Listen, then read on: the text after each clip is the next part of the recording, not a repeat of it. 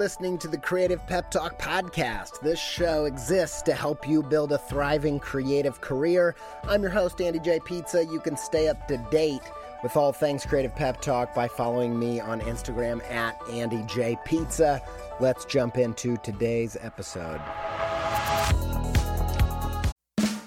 I really needed to rehaul my website. I was talking to some web people, looking around, and I got intrigued by Squarespace's new Fluid engine, partially because it just sounds cool, but also because it allows you to drag and resize and layer up anything you can imagine. I dove in, rebuilt my site.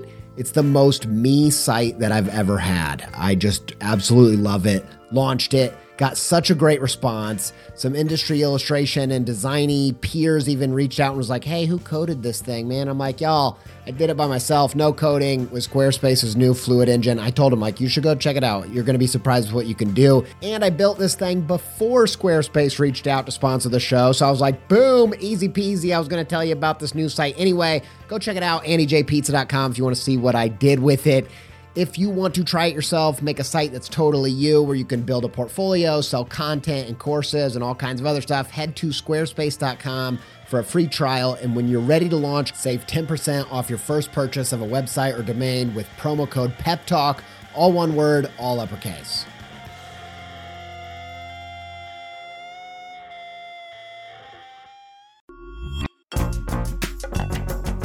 This episode is supported by In the Making, an original podcast brought to you by Adobe Express, the all-in-one content creation app included in your Creative Cloud membership.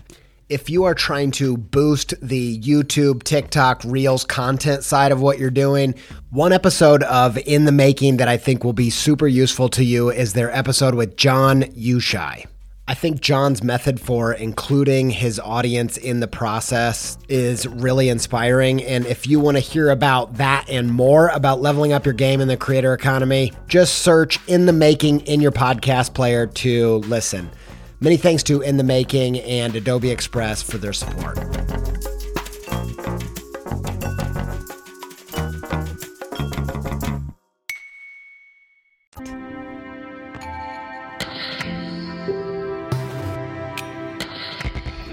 Quick announcements, a little intro, maybe a preface, maybe a forward. I don't know the difference between those things to the creative career path in this episode you're going to listen to. Real quick, I opened up some personal pep talk, creative career coaching, consulting slots. There's a few different options there. They're on creativepeptalk.com/shop. I said that I opened them up last week, but I forgot to open them up.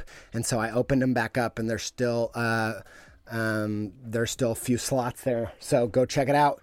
If you want to get on that, they usually go pretty fast, just for the heads up. All right. This is the Creative Career Path series. This was the series of podcast that I was born to bring you guys. I've been literally working on this series for years. I'm so proud of it. I use it in my personal pep talks and my all of my work, really. And even in my own life, I refer to it over and over again. What is it? It's a process for making progress in striking the balance between business and art. It is a process for enabling breakthrough to find that sweet spot in fulfillment creatively and financially thriving. This is the process that I use to get there, and it's the process I've seen used in other people that I admire. When I first started figuring out some of these pieces, it was from studying the people that are consistently, successfully making creative work with a commercial component. This is the process I use. Look, it's a season of time that you go through this process. It might be a few months, might be 1 or 2 years that you go through this. I'm not saying that you have to focus on the same thing and the same avenue, the same path for the rest of your life. It's meant to act as a kind of scientific experiment where you have a hypothesis, you test it, you analyze results, and then you press on or you pivot. And you do it over and over and over until you get that sweet balance of art and business where you're making good money and you're loving the stuff you're making. And this process helps you get there. And just so you know, this series is kind of like you can play it like Seinfeld or you can play it like Friends. It's kind of maybe most like Friends in that every episode in this series can stand on its own. This episode, we're going to talk about goals and personal projects. So that's relevant to you whether you've listened to the other episodes in the series. But there is a little Ross and Rachel kind of linear stuff happening throughout the series. So you might want to go back and listen through. So that'll give you the heads up. All right, listen, last thing I'm going to say about this is that we're going to get nuts and bolts. This is the bridge from the esoteric steps in the process. We're on step 4 and 5. They're kind of the bridge between steps 1 through 3, which is kind of esoteric, pie in the sky, big picture stuff, to the last steps that are the action steps. This is kind of the in-between. So we're going to get down dirty in the details a little bit. If halfway through you're like, man, Andy, I need you to get weird again. I don't know how, for the 3 people listening to this that are like, Andy, we need weirder things that feel like you're going to cry any second. Stick around because we will get to that by the time this episode is through. All right, that is my intro. Enjoy step 4 and 5 of the Creative Career Path.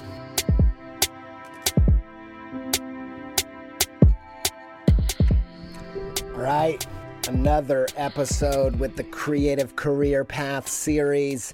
This is where the rubber hits the road. Steps 1 through 3, they're pretty, esoteric, big picture, ideas based. And this is the part in the series. There's 7 steps. We've done 1, 2, and 3. 4 and 5 is where it kind of goes from your head and transitions into your hands, where you get it kind of comes down to earth from the big picture section. This is where things start to get practical. They get even more practical in the last steps that we're going to talk about in the next episode. But this is kind of the bridge between the big picture into the action. And this phase is where I think the magic happens. I think that everything in my career up into this point hinges upon these parts of the process. So here's what we're gonna do. I'm gonna give you a little summary of where we've been in this part, so you kind of get an idea of steps 1 through 3. If you haven't listened to the other parts in the series, you can go back and listen to them if you're fuzzy on these elements, or you can just stay and listen and maybe already have a sense of these things and you're ready to get to these parts. But either way, if you're ready to set some goals and get your project in order, this episode's for you. If you still have a bunch of questions, you might want to go back, but you might want to go back and forth and whatever. So here's what we got. Step 1, your industry. Step 2, your market. Step 3, your niche. And you can think of it like a target, like a bullseye.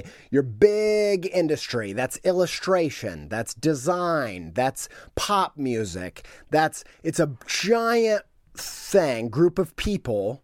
It's a giant place where there's money to be made. That's why it's a whole industry around this gift. If your gift is drawing, you might be an illustrator. If your gift is, writing songs, you might be a pop musician. But your industry is determined by what you're good at. And that's probably why you decided to go in that direction. Then a subset of that, so a smaller circle, is step 2. That's the market. That's a subset of your industry. It's a part of your industry where people with similar flavors of that gift have congregated around a stream of income. So if you're an illustrator, that's your industry. Your market might be kids' books. Your market might be magazine illustration. Your market might be book covers. If you're a designer in the industry of design, your market could be packaging. Your market could be logos. Your market could be whatever. And if you're a musician, pop musician, your market could be your genre. So the little scene, what's the scene that you fit into?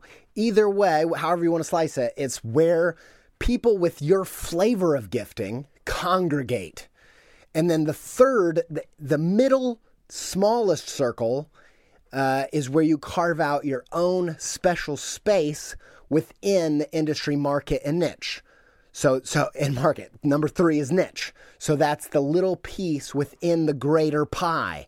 It is the sweet spot. If your industry is your gift, your market is where it fits, and your niche is how it stands out. It's how it's different within your market. And that's how you find your tiny little sweet spot, your bullseye to focus your efforts. Does that make sense? All right, here it is. I'll give you a little different way of thinking about it real quick. If you want to hear it from me real quick, I'll tell you there's kind of 2 industries that I'm a part of. One is illustration, and the other one is now kind of public speaking. And you can actually split this all up in a bunch of weird ways that I'm not going to do it here because that'll probably just confuse you. But just trust me, man, it exists on multiple levels, brother or sister, whoever might be listening, or however you define yourself is totally fine with me. Yeah.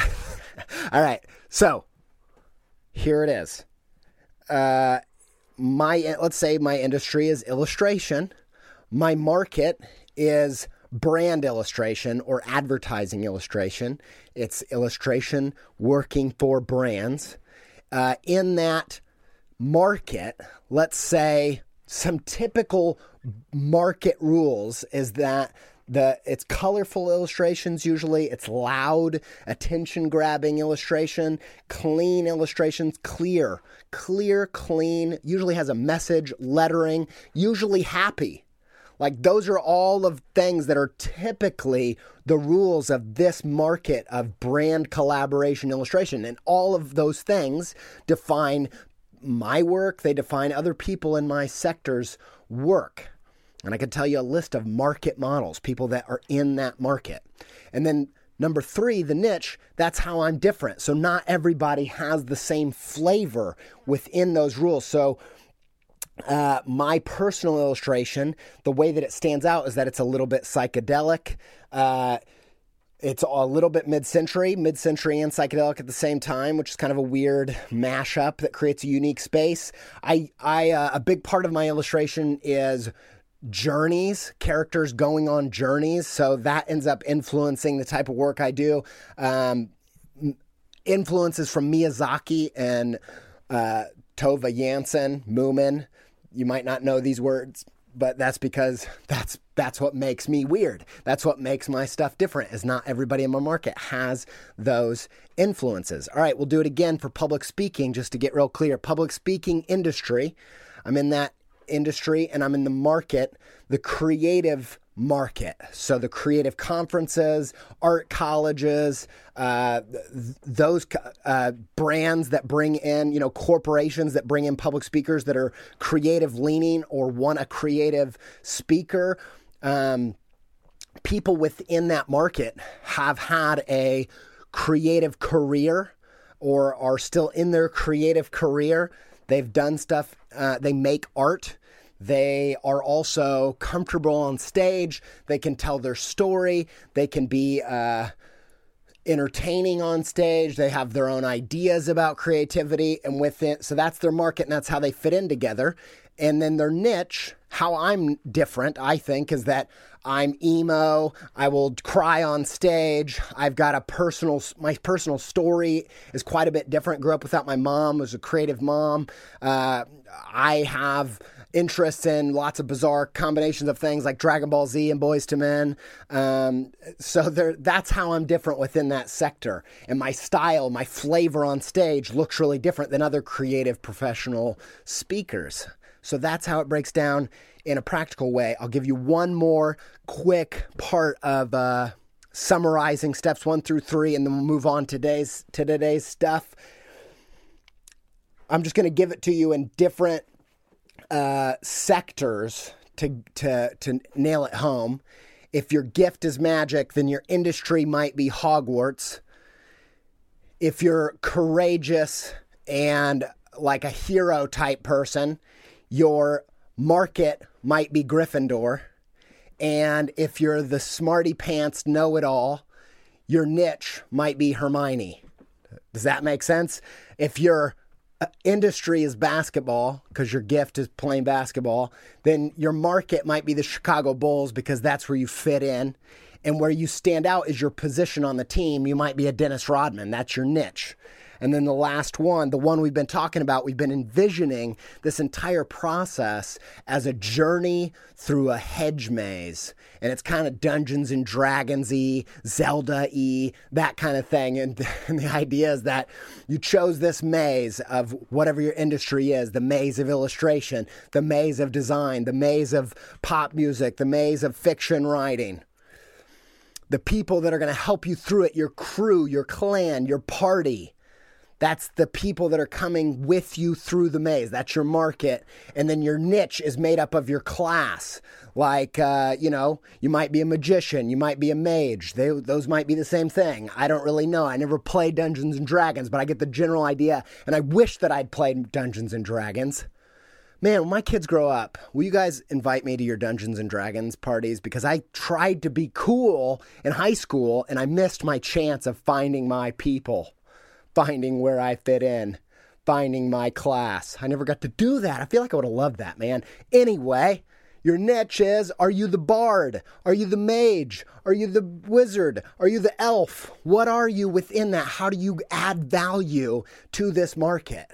Because of your uniqueness.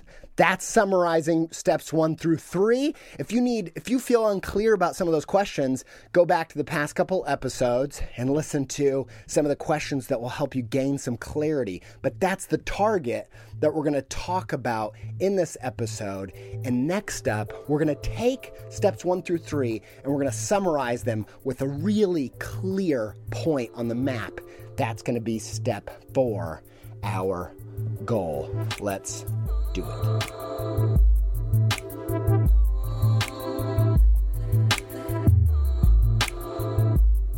All right, let's go back to our fictional journey that we're going on here.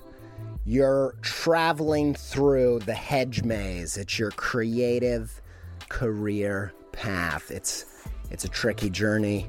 You found some crew. You've got a Gandalf. You've got I think his name's Gimli. One of the things I love is talking about Lord of the Rings, because I know a lot of you are crazy about Lord of the Rings, and I don't know crap about Lord of the Rings, so I always butcher this. But that's setting the tone. Think about it. Traveling through a maze. You've got your market crew, the people you fit in with, the people that have a gifting like you. And within that, you got your own class, your own part, and you're traveling. You're all doing your part. Sometimes it's time to bring out the axe guy. Sometimes you got to get the staff guy who knows how to say, "You shall not pass," to a crazy fire dragon with magical stuff. You guys all have your own way of doing it. You're working through the maze, and one night you're sat around and you're having a good time playing your music, sat around the campfire. And you just get this feeling that there's this intensity about everybody. And you're having a great time with these new friends that you found.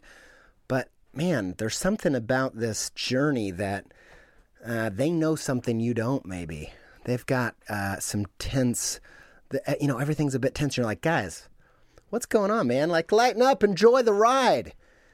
And then the leader of the party says, "You don't know, do you?" And you're like, what? What do you mean? I don't know what. So you see that tower up there over the hedge maze? And you're like, yeah, that's where we're headed towards, right? Yeah, that's where we're trying to go. It's like, what do you think we're doing? Going on a vacation to this tower? In that tower lies the dragon that only you can slay. And you're like, oh no. Oh dear, this dragon is your goal. This is the benchmark of success on the creative career path. Now, I've heard there's a lot of good ideas around this idea of aspirations versus goals. I've heard people talk about that before, and I get it. Aspirations are these things that are out of your control to do, and goals defined as things that you have in your power, like An aspiration might be to win the World Series, but your goal is to do 2 hours of practice every week, right? Now, I'm going to summarize goals and aspirations as one thing, and I'm going to use it in my own specific definition. And here's why. Because I want your definition of what we're doing, the summary of your creative career path, the goal on the horizon. I want it to be a dragon that you have to fight. This dragon, he's not in your control. He's out of your control. He's a battle. He's a fight. If you're a basketball player, you need an aspirational goal, a goal that says, well, I'm not going to have a goal of winning I don't know what they call it, the World Series, I think is baseball. I don't know anything, man. I don't know these regular, normal things about what do they call the trophy in basketball? The championship? I don't know. You want to win the NBA championship. And guess what? There's another team involved. It's not all up to you. And that's part of why the stakes are high. That's where the tension comes in. And that tension, knowing there's a dragon at the end of this path, is why you got to train. It's why you got to fight. It's the thing that makes it challenging and exciting to get you up in the morning because you don't know if you can do it. There's another team. And that's why you got to fight. And so here's the goal. Step 4 is to define the goal. And here's the power of the goal. You take your industry, your market, and your niche, and you summarize it. You take all that esoteric information, that big picture, all that work we've been doing, and you make it this finite laser precision by summarizing it in one particular thing that you could do, a benchmark that says you have succeeded on the career path as defined by 1 through 3. Steps 1 through 3. I'm going to explain what I mean by that. Are you ready? Here it is. If you are an illustrator, you're in that industry, you're in the market of editorial illustration, your illustration, your niche is psychology, theory, esoteric topics, then your goal might be to illustrate for the New York Times op-ed section on science. You see how that really specific job summarizes steps 1 through 3. If you're in music, you're in that industry, you're in the market of lo-fi indie rock, you're in a niche with an atmospheric Midwest kind of style, then maybe your goal is to be signed by Secretly Canadian, or maybe your goal is to be best new music on Pitchfork. If you're a writer in that industry, you're in the market of sci-fi fantasy market, and you specialize in the time travel mystery comedy sci-fi fantasy, then maybe your target would be the DAW Books Penguin, what's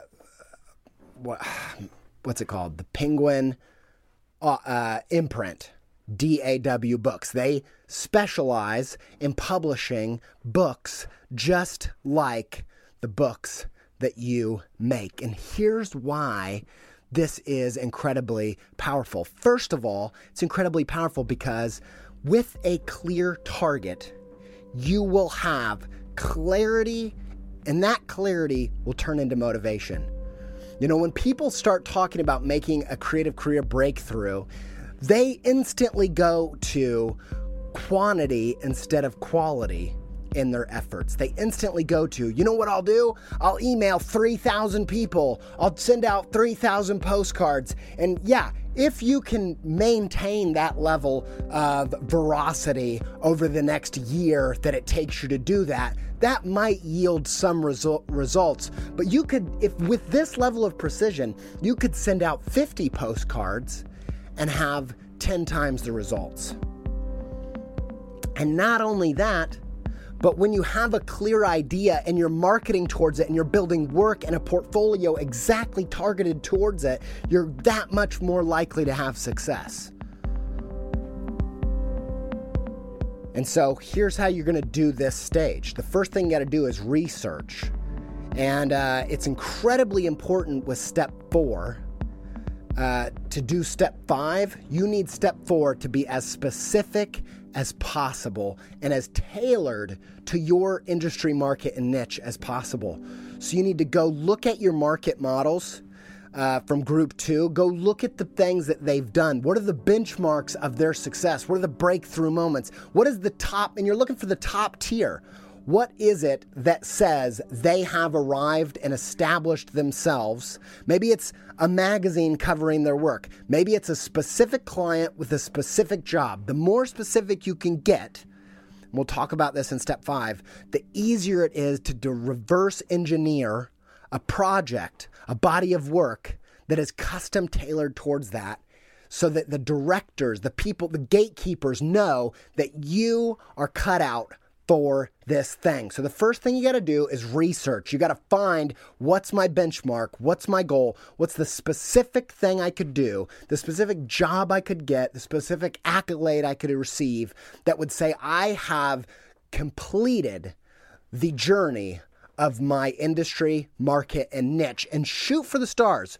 Don't shy away. You don't actually have to slay this particular dragon. That's the funny thing, is that even if you get halfway, you might be able to build a career around that.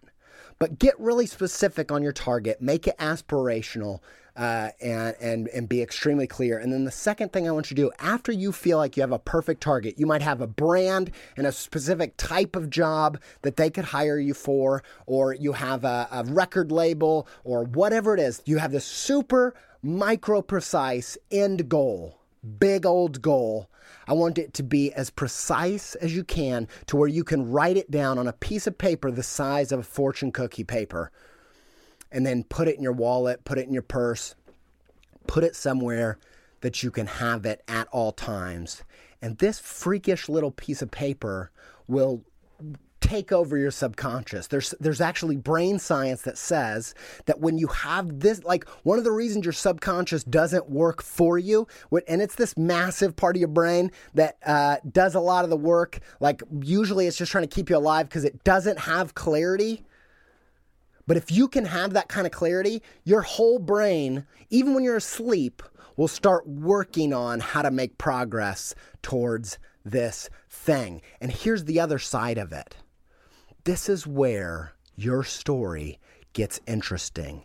And where there's interest, there's motivation. You know, I don't know if it's my ADHD or what, but I'll tell you what, when I lose interest, when I lose my curiosity, when I don't have any wonder in my life, a kind of situational depression starts to set in.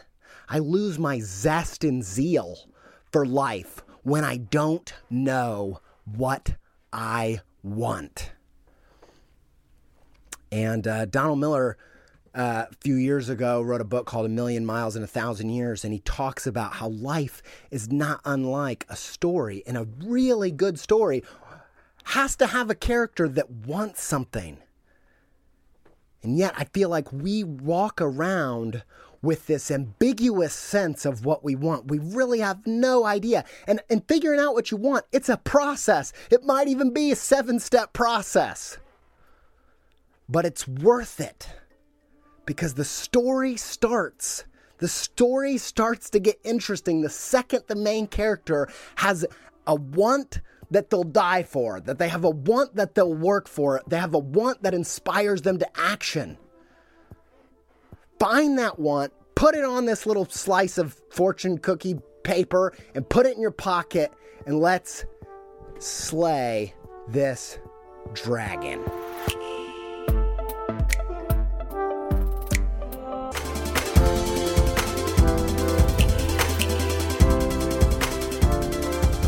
So, if you're not convinced yet of the power of a specific goal, I'm talking strangely right now, if you're not convinced yet, here's the power, and the power lies in step 5. Step 5 is a personal project, your project, self-initiated work, perfectly poised to take down this dragon.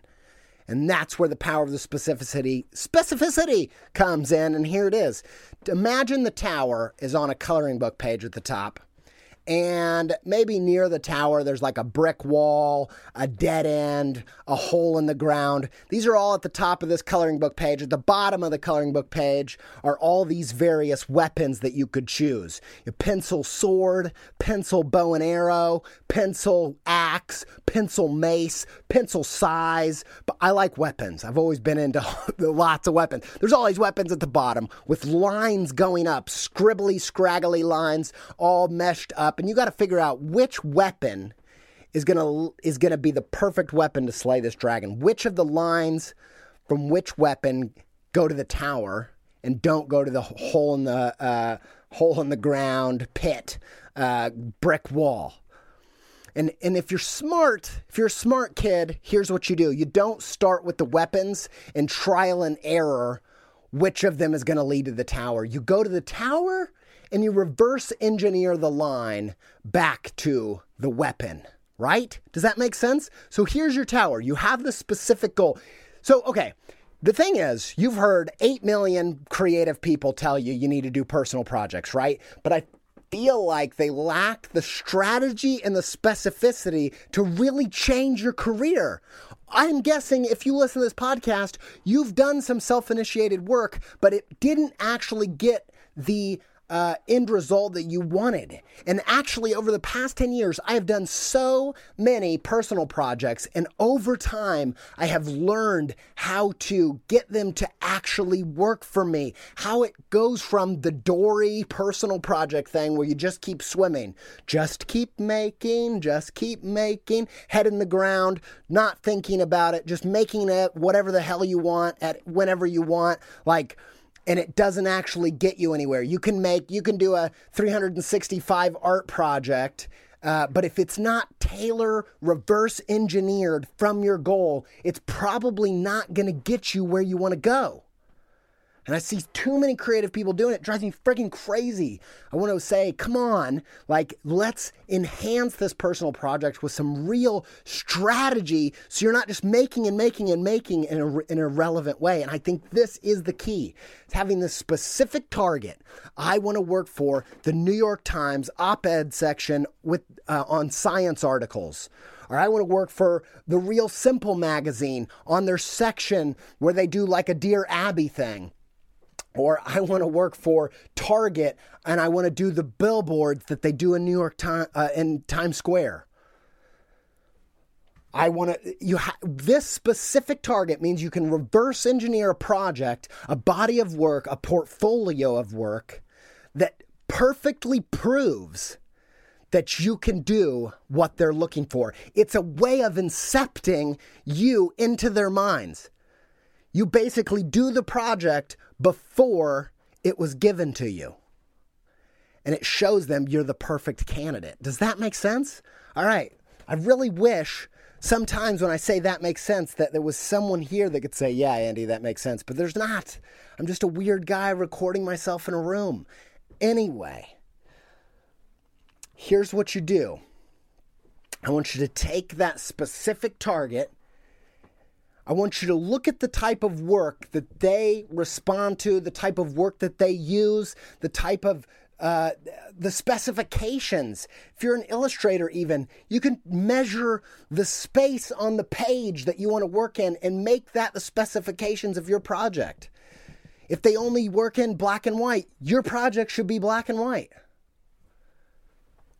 Whatever it is, if you're a packaging designer and you want to work for coffee brands, make your own coffee and design the project, design the packaging.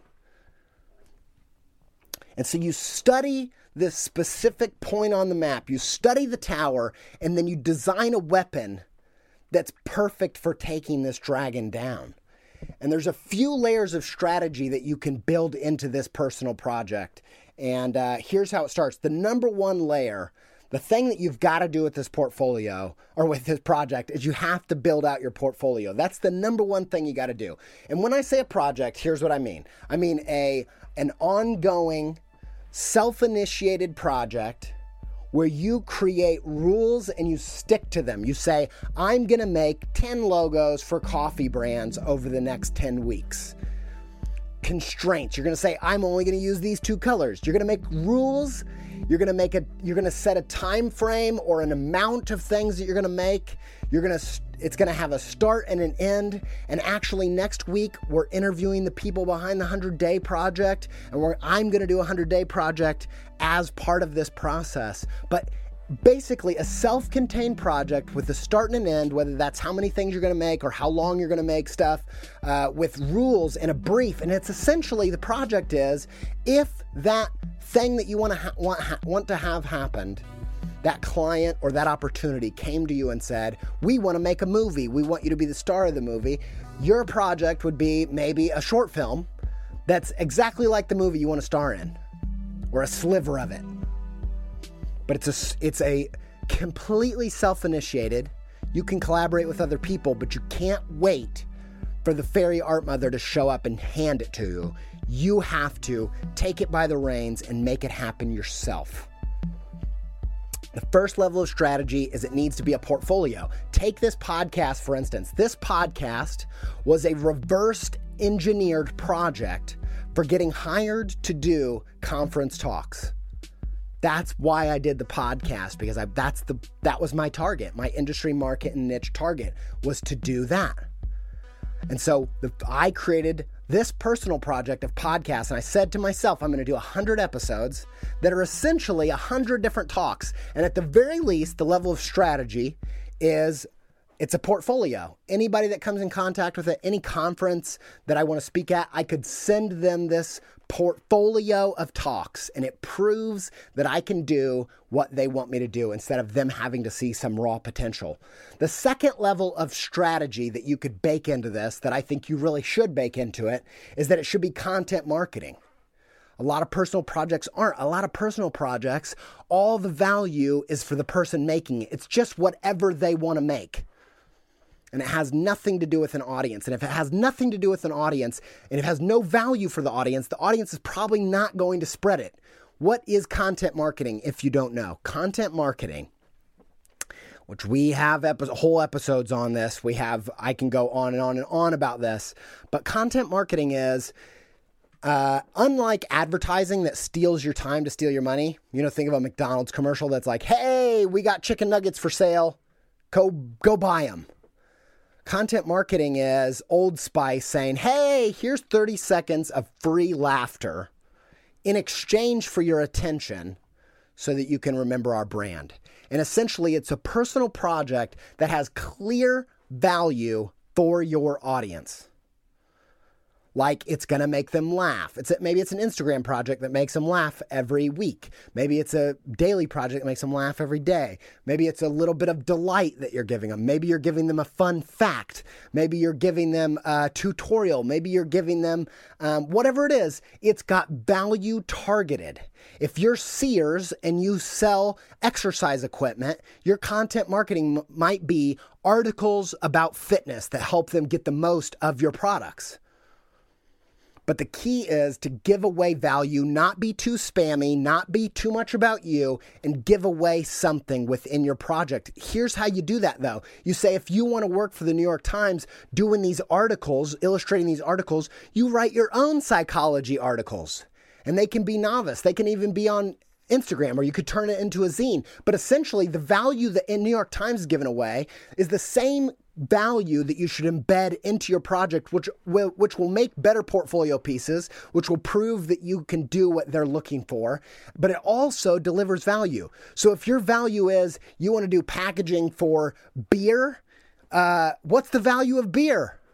It'll get you drunk, right? So, but you I went off on a weird segment, Dave Chappelle thing. But think about it this way. Don't be satisfied with a portfolio piece. Take it to the next rung.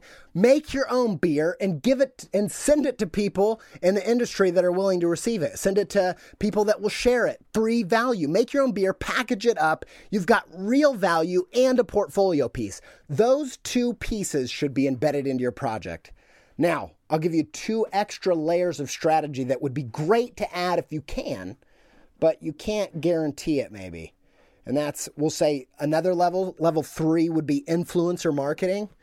where you're, like I said, sending this beer to other people and maybe they share it on social media, or maybe you're collaborating with other people in your market, but it essentially becomes networking.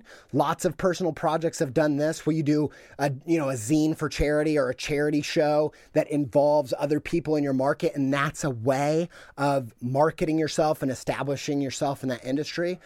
The last layer, and the kind of golden goose, I don't know if that means anything, but it sounds really good. The golden goose layer, we'll call it, the holy grail, maybe that's more accurate, layer of the personal project is an income stream, or a passive income stream. When I made this podcast as a project, reverse engineered from my goal, I knew I could make a portfolio of talks. I know I could make content marketing because I'm giving free value away to creative people, giving them, hopefully somewhat entertaining thing, as well as informational thing, as well as making them feel some things.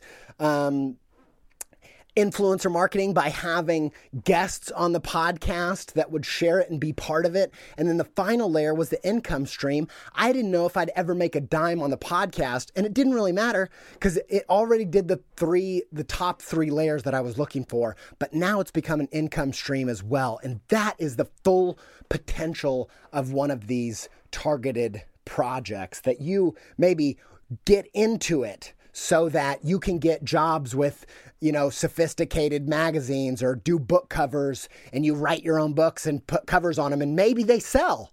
That's your golden goose, right? I really hope that golden goose doesn't mean anything, because that'll make this so much funnier and weirder. Quick examples. Let's give you a few examples of how to do this. If your industry market niche is defined by illustration, brand collaboration / advertising, in the niche of colorful, fun, friendly character stuff with lettering with a little psychedelic twist, like my illustration, right? A perfect target for that person might be to do the gift card designs at Target. Not to make it, it's kind of confusing because the Target is Target, but I stick with it. At the end of the aisle, they have these gift cards, and people in my market do designs for those gift cards that say happy birthday. And if I was going to reverse engineer a project from that, I might design something to the exact specifications of that gift card that say happy birthday, and it's a series of 8 designs, and I'll make them content marketing by making it a Facebook project and telling all of my friends and followers that they are free to share on people's Facebooks when it's their birthday. And so that's free value for an audience that helps it spread. And then maybe I send them to my friends on their birthdays that are in my market.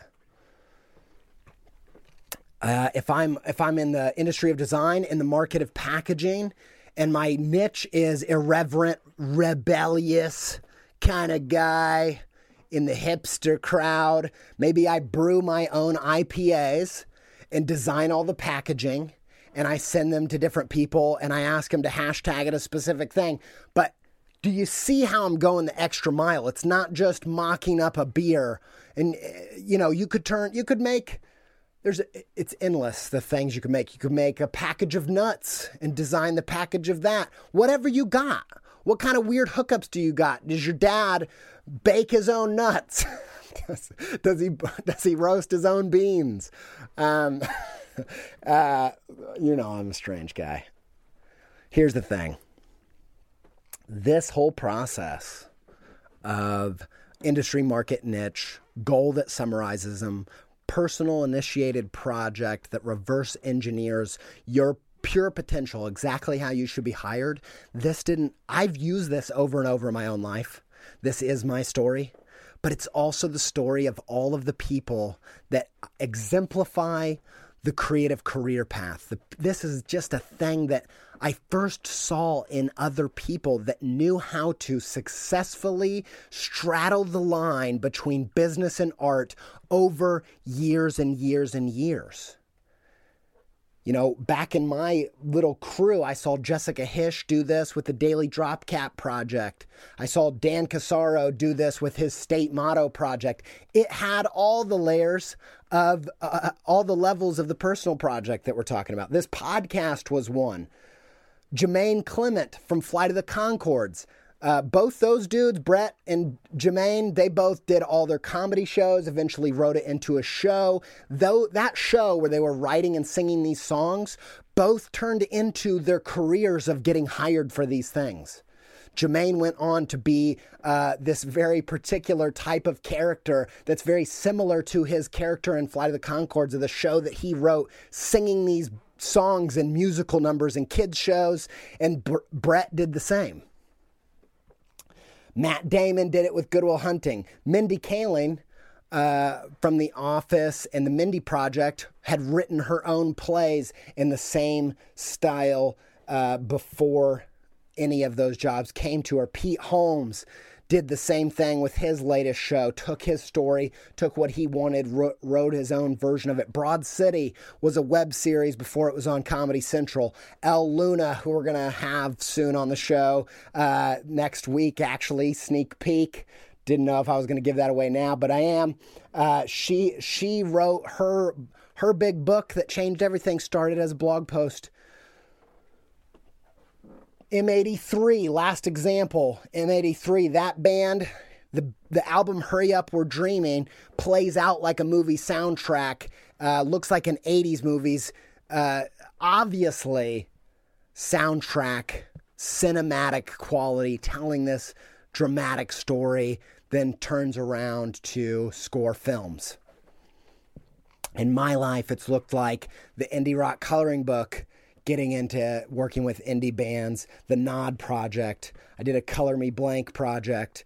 I did a book cover project. I did Art Directions, which was a blog that was essentially creative pep talk before it was a podcast. And I did it as a blog because I wanted to write my own articles so I could illustrate them so that other brands and other magazines would ask me to illustrate their articles.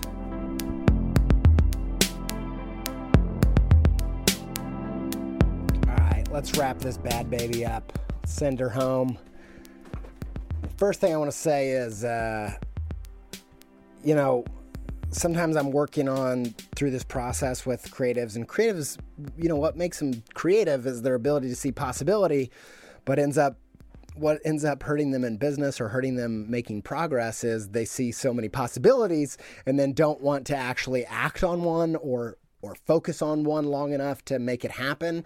And, here's my challenge to you. First of all, I'll just say that I'm not asking you to focus on one direction for the rest of your life. You're hopefully going to go through this process 7, 8, 9, 15 times in your creative career. And eventually all these market and niches might turn into an ecosystem of different types of work that turn into a great income and a lot of creative fulfillment where you're doing a lot of different things that keep you jazzed.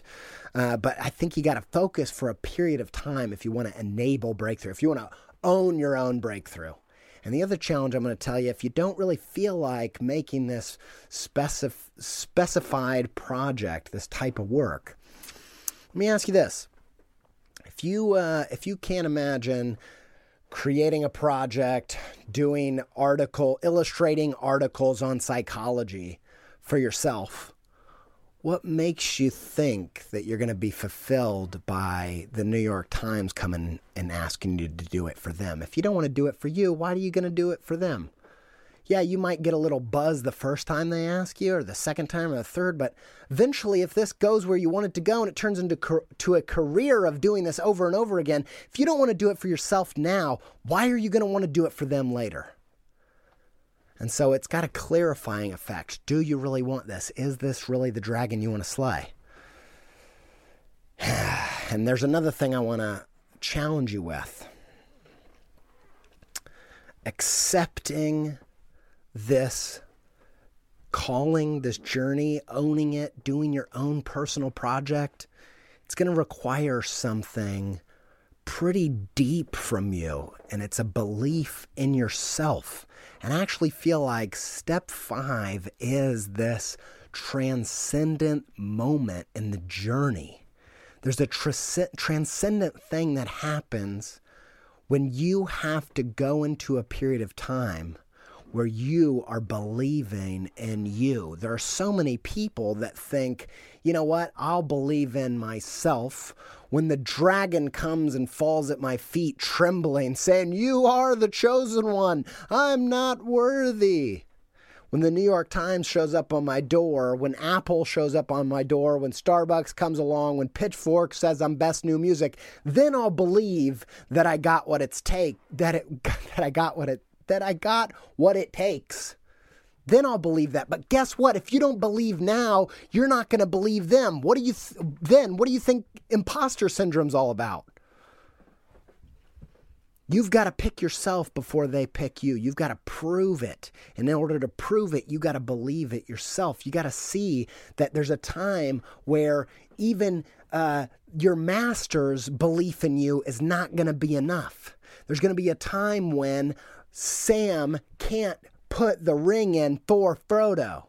There's a time when Neo has to realize that he has a chosen destiny that Morpheus can't fulfill. There's that Harry doesn't become the chosen one until Dumbledore dies. That Moana has to realize that it's not Maui that's going to return the heart to Te Fiti. She's going to have to do it. And that's going to require giving space to this voice in you. It's probably been there since you were little, but the world smacks it out of you. You know, I work with creatives all the time and I ask them what's their gift. And when they start talking about what they believe they're good at, they shrink and they shrivel and they recoil when asked to say, what do you believe in about you? But you got to go back. And the good news is I believe that belief is already there. It might be tiny, but it's enough if you'll give it some space, if you'll give it some room, if you'll give it some belief and some time and some discipline. I believe that when you were little, there was a thing. You knew you were the one that was good at hitting the ball. You knew you were the best tree climber. You knew that there was something about you that had something to give to this world. And then you grew up and then you got in and things set in. And at some point you probably believed that this is pretty much what it's going to be like. But if you will unlock this personal work, this personal project, if you will pull it from the stone, this sword and the stone, your project is your sword. This is a transcendent moment where your destiny stops being the thing that happens to you. And it's the thing that you make happen. And I want you to do something with me real quick, all right? It's going to get weird. You know, I like to get weird. I'm a weird guy. You know, one of the things that I think is funny about me is that I know a lot of you guys think that I'm strange from listening to this podcast. I kid you not. This is not an exaggeration. You probably get to see about 10% of my weirdness. So just buckle up over the next 10 years, baby. I might just be able to drip a little bit more weirdness on you episode after episode until you get to the full stash of strangeness that is me. Man, Sophie knows the weirdness, my wife. She knows how much weirder I am in private than I am in public in my family life. So let's get weird for a second. Here's what I want you to do. Just pause what you're doing for a minute. Unless you're driving, and close your eyes, unless you're driving, and just stop for a minute. Just imagine that you are the chosen one. Whatever your style, you can be the medieval Link, fantastical medieval niche of Frodo. You can be Moana. You could be Harry. You could be Luke Skywalker in space. I don't care. Whatever your flavor, you are the chosen one, and you're at the point in the journey when it's time to take things into your own hands. It's time to quit waiting for Hagrid to show up and tell you you're a wizard. It's time to quit waiting for your fairy art mother to show up with the pumpkin carriage, the pencil pumpkin carriage. Quit waiting for that. It's not going to happen. It's time to take things in your own hands. This personal project, this self-initiated work, this stuff that you're going to make happen. It's your pencil sword in waiting, locked in a stone. It's waiting to be unleashed. It's waiting for its master. It's waiting for the chosen one. Now, there's a catch to pulling up this personal project, pulling it off. There's a catch to pulling up this sword from the stone. You got to believe in yourself. You got to believe this self-initiated work is actually going to pay off, to have the discipline and the motivation to do it. You got to believe you can slay the dragon with this thing. You got to believe it's the key to unlocking your creative career path, destiny. The only way you can pull this sword from the stone is believing that you are the chosen one. That's the secret to being the chosen one. It's the belief that unlocks the weapon. So step up to the stone. There's this altar with this weird pencil sword in the stone. And some vaguely Sigur Rós-ish ambient tunes kick in. And maybe your hair loses gravity. It gets lighter. It's starting to swish and sway as these cosmic-y stars and energy start swirling around the altar. And this energy bursts in as the heavens open up and a beam of light hits you with its warmth. And the plants and the flowers around the altar start rapidly bursting and blooming. And you reach for the sword. And for a second you doubt it. Is there anything that I'm here to do? Do I really have what it takes? Is this really going to cause a breakthrough? But you say, no, this thing was made for me. I am the chosen one. And you pull the pencil from the stone, you point it to the sky, and you're struck with a creative spark of creative exuberance, and you shout, let's go get this fire-breathing SOB. Come on.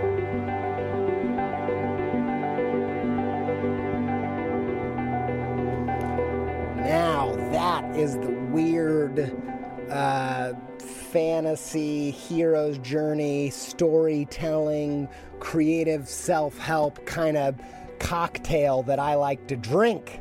Don't you? Do you? I hope so. I hope that was tickling your fancy. It tickled mine.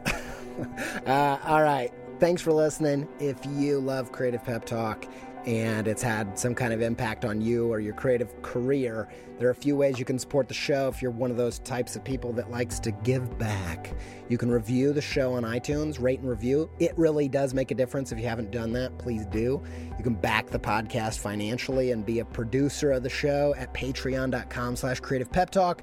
You can get some Creative Pep Talk merch at creativepeptalk.com/shop.